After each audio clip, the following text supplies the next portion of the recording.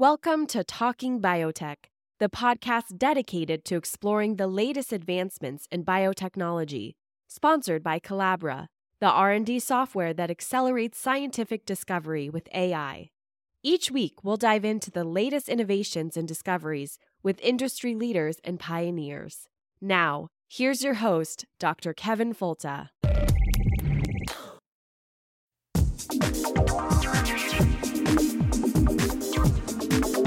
I want to see science serve a useful purpose to improve the standard of living for all people. Why is anyone fighting food advance? A very small percentage of the world's population is fortunate enough to have the luxury of turning down food. We've arranged a society based on science and technology in which nobody understands anything about science and technology. You can't build a peaceful world on empty stomachs and human misery.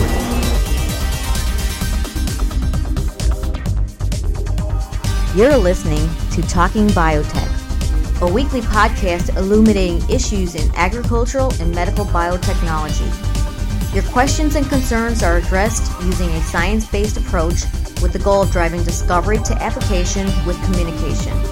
Now here's your host, Dr. Kevin Folta. And it is sweet to be back. Welcome to the Talking Biotech podcast.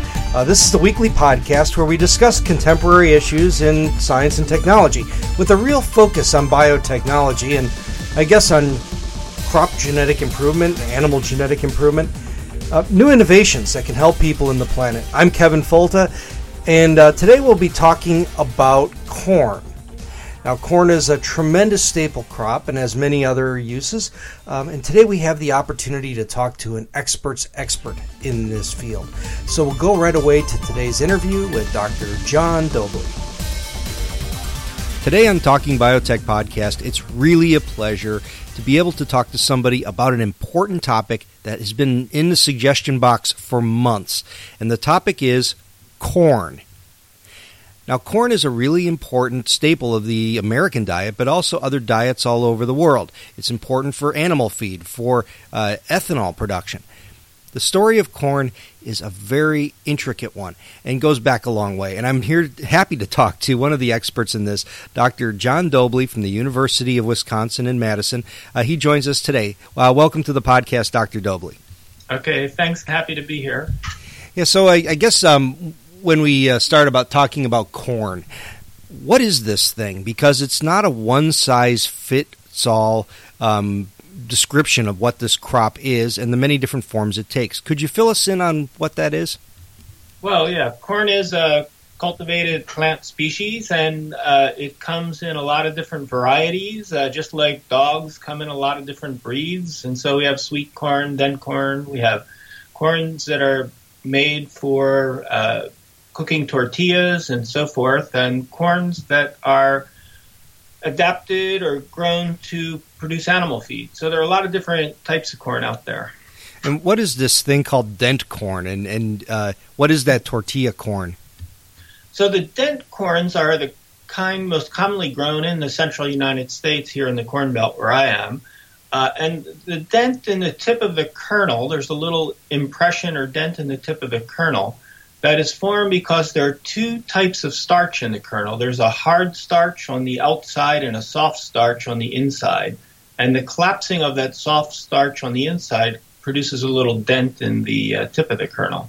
But that's the type of corn, the yellow dent corns that are grown here in the Midwest that produce most of the animal feed.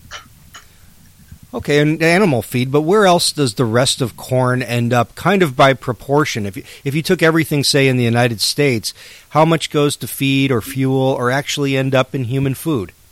Well, I'm not an agronomist, so I really can't answer that question on how much. I think the vast majority of it goes into animal feed. Another big proportion now goes into ethanol production. And only a very small amount is actually directly consumed by people in the form of, say, tortillas or sweet corn. But corn's also used for a lot of other products you're going to be familiar with. If you thicken your gravy with cornstarch, there's another usage. Of course, it's used to make high fructose corn syrup, sweeten some of your soft drinks. So it has a lot of uses, but again, it's not my area, but I believe the bulk of the corn grown in the Midwest here and in the United States is used directly for animal feed. Okay, so let's jump over to your area, where really you are the world expert in this area. Where was it domesticated, and what did the original form look like? And maybe even why did people start to domesticate corn? Yeah, so corn is native to the New World. So it was grown as a crop back around the late 1500s when Columbus arrived in the New World, and it was grown at that point all the way from Canada down to southern Chile. So it had its origin in the New World. And if you go back much further, about 10,000 years ago, there was no corn. So there were only people gathering wild plants, and one of the wild plants they gathered was called teosinte, and it's the wild ancestor of corn. And they were gathering this to use as a food crop, as a food plant in southern Mexico. And in southern Mexico, maybe somewhere around 9,000 years ago, they began the domestication process that converted this wild plant teosinte into our cultivated corn. And after that point, after 9,000 years ago, the corn, once domesticated, was spread throughout the Americas, again, from Canada to Chile. And could you walk us through that process maybe a little bit botanically? Like, what does teosinte look like? What are some of the qualities of the kernels or the plant? And how did humans change that? Yeah, so teosinte is very different looking from corn. And in particular, the structure of the ear. Teosinte doesn't have an ear that looks anything like a corn ear. You're all familiar, most people are familiar with an ear of sweet corn. What that looks like, it's got lots of rows of grain, and it's long, it's about a good size to hold in your hand.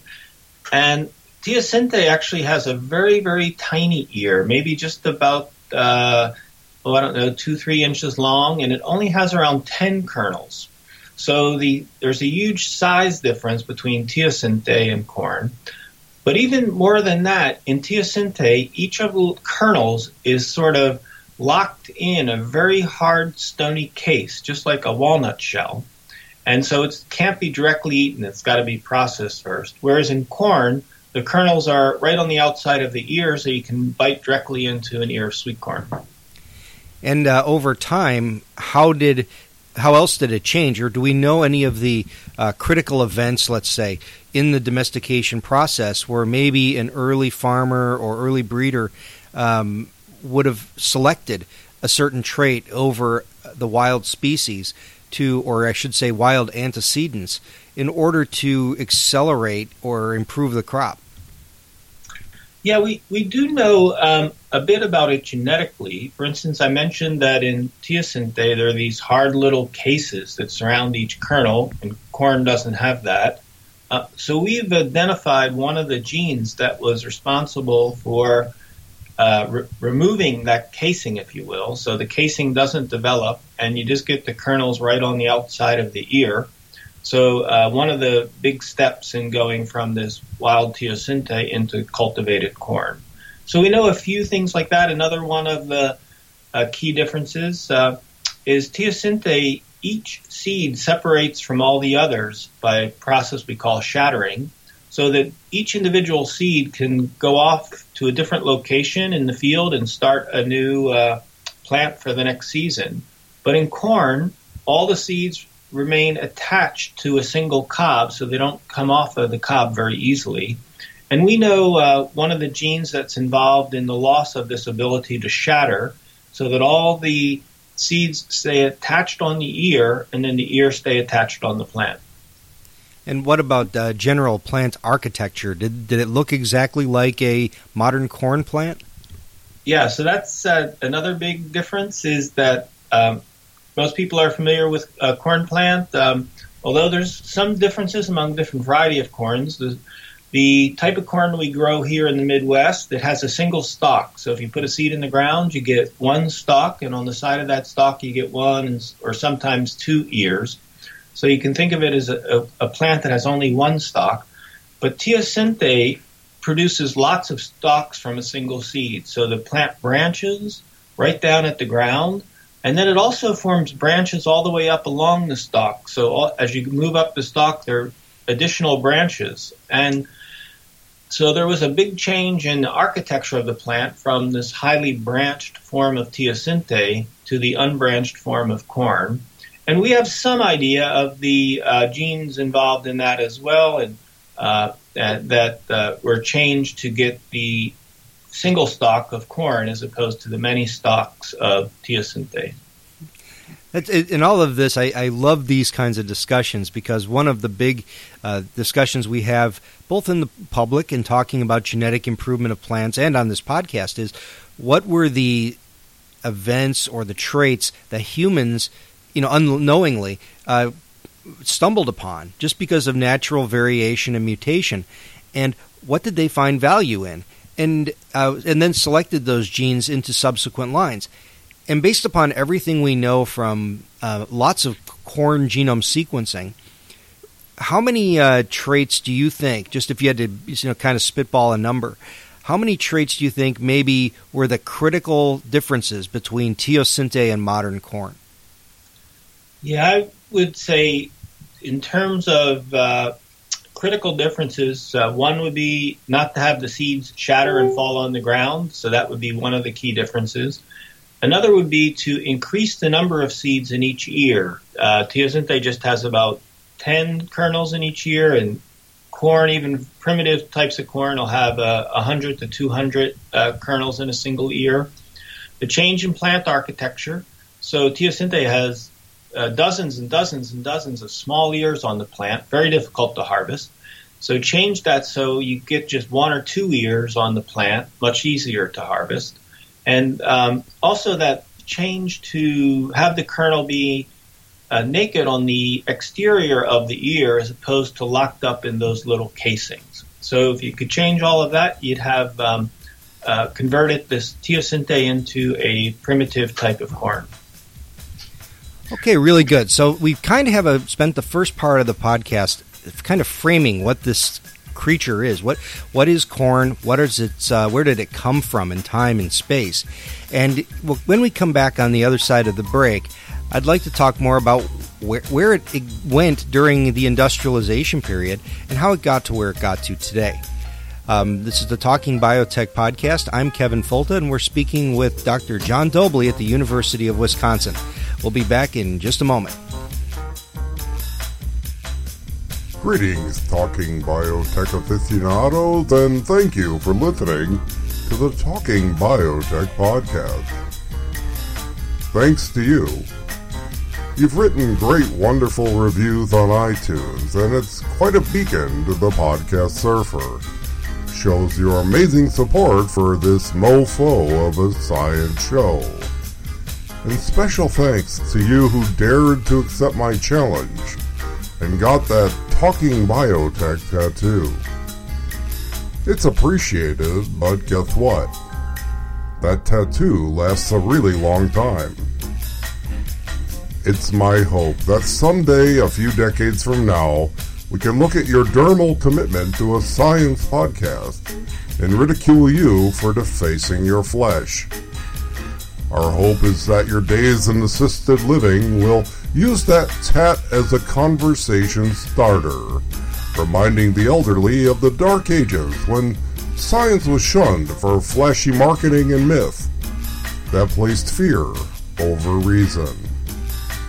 However, with the support of so many listeners, we're moving innovation to application and helping people and planet along the way. So tell a friend, write a review on iTunes, and most of all, share the beautiful science that we learn from the expert guests that kindly share their expertise here on the Talking Biotech podcast.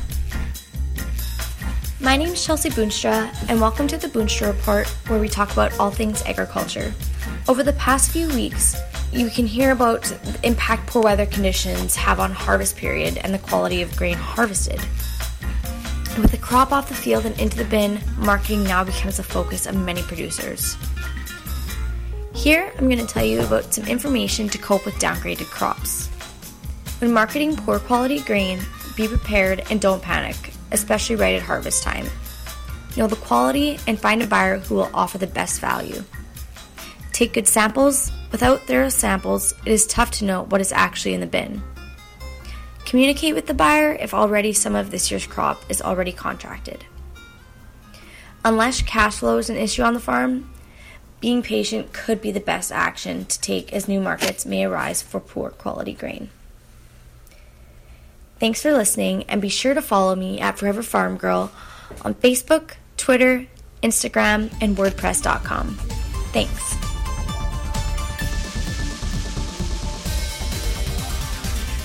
So we're back on the Talking Biotech podcast, and today we're talking about corn.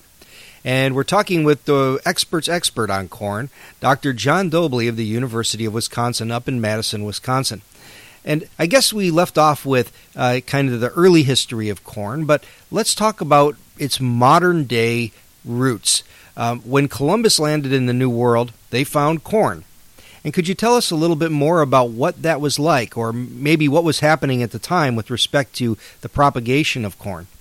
Yeah, so one of the things that's interesting is that the Native American peoples had adapted corn to just a tremendous diversity of environments. It was grown up at 3,000 meters above sea level in the Andes Mountains. It was grown in the deserts of the southwestern United States. It was grown in the Amazon forest.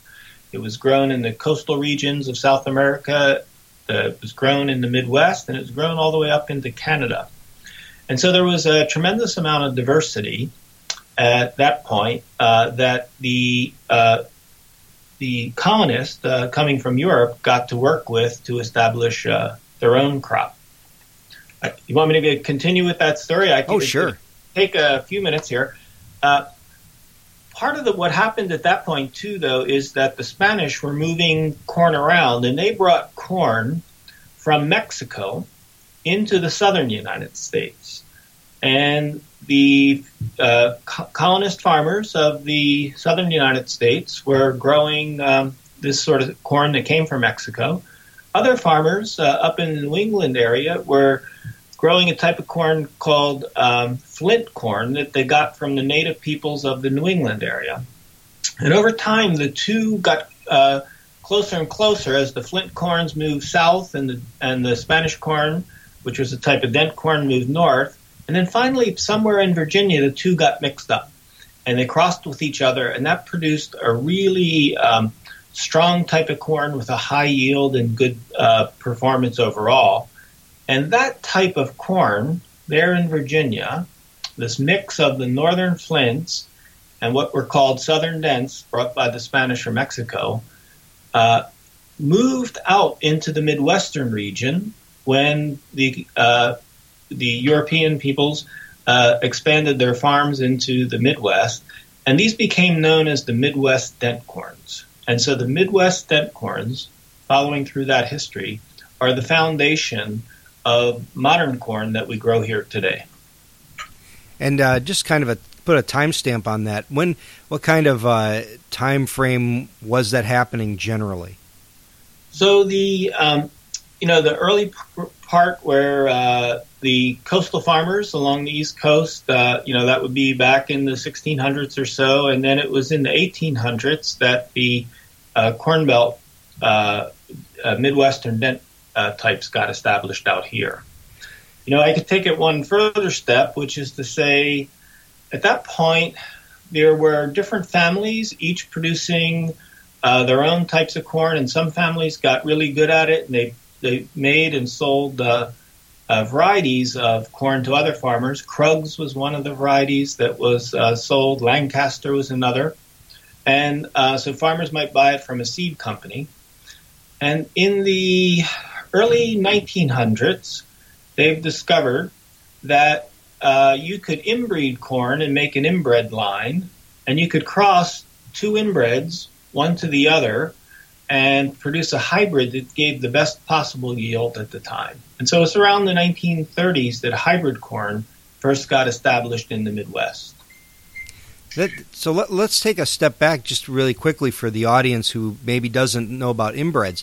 But if we take most plants and we breed them against themselves, taking pollen from the tassel and putting it on the silks, you create varieties that are increasingly less vigorous with every generation. And these are inbreds, but they're more genetically uniform. And the problem is that they're genetically uniform, which really decreases their vigor. Yet that uniformity is really important because now when you take two things that are genetically uniform and cross them together, you have this huge amount of variation that sometimes has very positive effects in the generation of the hybrid. And so this is where this birth of hybrid corn and maybe the current seeds of big ag companies really kind of started. But what happened right after that? I mean, how did hybrid corn change the way that American farmers grew corn? Yeah, let me add one thing to what you said about creating these inbreds from the founding populations is when you do that self-pollination, generation after generation, one of the things you do is you expose genes that have a bad effect on the plant. And so you get some of the inbreds that are very unhealthy, and you eliminate those. And those unhealthy inbreds had the bad genes. And the inbred that you actually settle on and keep is the one where you've rooted out most of the bad genes. So it's a pretty healthy plant, although it's inbred. So one of the important things in inbreeding is to get rid of the bad genes. And so at this point, then the companies got this idea that they could create these inbreds, cross them one to another in particular ways to produce hybrids, which had the highest possible yield for corn of the time. And what that changed is that farmers now were, to get the highest yields on their cornfields, would do better to buy hybrid seed from the company than to produce their own seed year after year after year. Because what a farmer was doing before then, or might have done before then, is grow a crop this year, just set aside a bit of the seed and use it for your crop the next year, and do that year after year after year. So you didn't have to go to a company and buy seed. But with the hybrid seed, you had to go to the company to buy it because the process of producing inbreds and making hybrid seed was too complicated for an individual farmer to do on their own.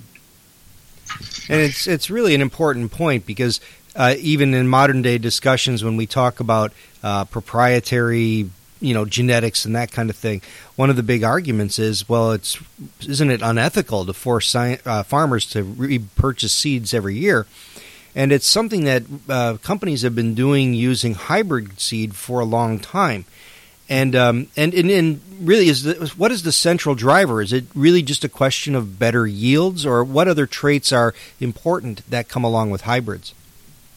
Yeah, well, again, I'm not a modern agronomist or expert in that area, but certainly yield is the end game in production. If the crop is susceptible to disease, if it's susceptible to insect damage, if the plants are knocked over by the wind, all of that lowers your yield.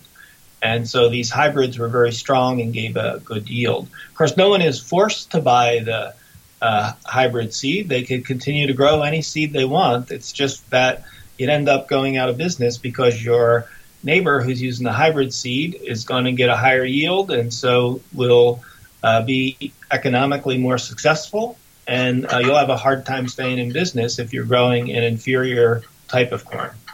Yeah, and that's an important point. And the other thought, too, is that if you do opt to save your seeds, and this is, again, just kind of the audience that maybe doesn't think about genetics all the time, is you take this hybrid that now has a contribution from one parental inbred and another contribution from a different parental inbred, and now what you see are the assortment and the mixing of those genes in the subsequent generation if the hybrid self-fertilizes. That give you some things that will look like one parent, one unimproved inbred parent, another one that looks like a inbred parent, and then this huge range in between. So you lose all the uniformity of that hybrid. You would lose uniformity, and you would also begin to expose through that inbreeding when you take seed from the hybrids, cross to one another, you're going to begin to expose some bad genes again. So the overall yield will drop as well. So if we go back to your research and your interest in thinking about the genetics and evolution of corn, what are some of the other interesting stories that maybe we didn't talk about so far? Well, one of the stories I've always found interesting is how the native peoples of the southwestern United States adapted corn to the desert, to grow in the desert. It's a very dry area. There's not much moisture. And one of the differences they did in their farming there is the plants are spread far apart from one another, where in a modern cornfield there could be plants are just inches from one another. In the Southwest, where the native peoples grew it, the different plants could be about 3 feet from one another. And the reason for that was each plant needed more soil to extract moisture out of to live. And so the farming was very different in that regard. Another difference is that if you think about the desert, where's the moisture in the soil? It's going to be deeper down. The top layers of the soil are going to get baked in the sun, all the moisture baked out of them. So enough moisture for the seed to soak up enough the water to actually germinate can only be found deep in the soil. So they produced a variety of corn where you can put the seed 12 inches into the ground, have it germinate, and then it will grow up through that 12 inches and start to plant.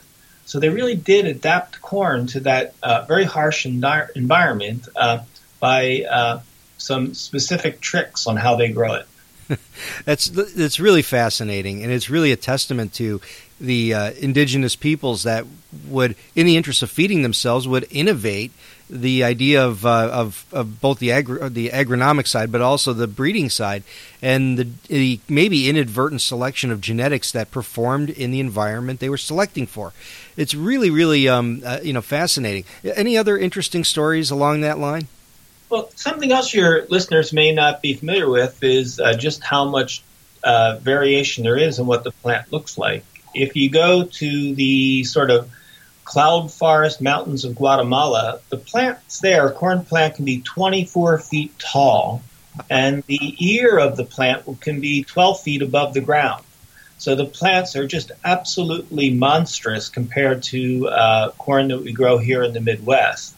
And it's so big, you can imagine it really needs a strong stalk to stay upright, not fall over. And indeed, the corn there does have a very strong stalk.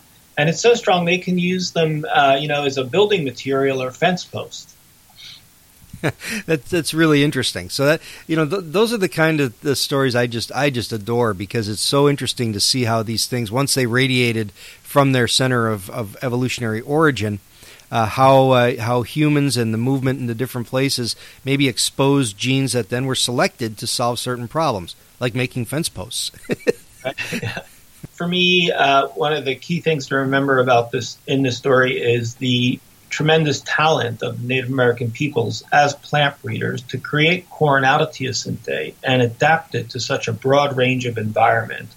And an interesting point that goes beyond corn is that if you think about all the most important plants in the world that feed our species, corn, wheat, rice, barley, rye, a few others, all of those were brought into domestication about 10,000 years ago by ancient peoples. And modern plant breeders are sort of, making small changes, but the fundamental process of domesticating crop plants was done by these ancient plant breeders, and they just did a tremendous job. And it's something that I always like to emphasize is that, we kind of picked up doing the fine-tuning on something that was already given to us, and how many opportunities do we have in front of us today? I mean, you go back to like Vavilov, where they talked about where the centers, the major breeding advances were made around where people lived, because that's obviously you were domesticating what was local. But what opportunities do we have in the fields around us now that we could, in theory, potentially change into something that would be useful for humans? And even more importantly, what are we losing as human populations expand and as forests give way to increase either cropland or we lose species for other reasons. To me, that's really fascinating. That what opportunities are we missing to maybe come up with what could be one of the most important future crops? Yeah, the opportunities in some sense are almost limitless, and it's what is the key ingredient is the human imagination. So if we have an idea and we go with it, we can do a lot. That's awesome. One last question might be, if you didn't study what you have studied all these years, what would you take on as an interesting project? Well, for me personally, my original academic goal was to go into human genetics, and I wouldn't mind to have gone that path as well, but the way my life worked, I ended up getting into plants, and it's been just fine. I've greatly enjoyed it, but I think human genetics, for me, still holds a particular fascination. Would you study ear size? Yeah. Well, you actually could do that today. Probably something more related to genetic susceptibilities for diseases and, something with a medical relevance. No, I share your interest. I think it's really cool to, it's hard to crack open an issue of science and not fall in love with what's happening everywhere these days. So totally appreciate that sentiment. But thank you so much for joining us today. This is Dr. John Dobley from the University of Wisconsin-Madison, the Department of Genetics. And thank you very much for joining us on the Talking Biotech podcast. My pleasure. Thank you for listening to the Talking Biotech podcast. Please send your suggestions for guests, comments, or questions to talkingbiotech@gmail.com. Please write a review on iTunes and recommend this podcast to a friend. More downloads and reviews raise the visibility of this podcast and help us reach a wider audience with science.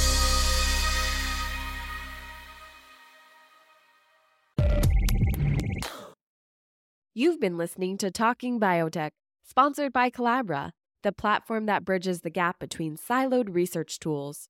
With Collabra's electronic lab notebook, scientists can work together in real time, sharing data and insights with ease. Revolutionize your research collaboration. Sign up for a demo today at collabra.app, collabra.app.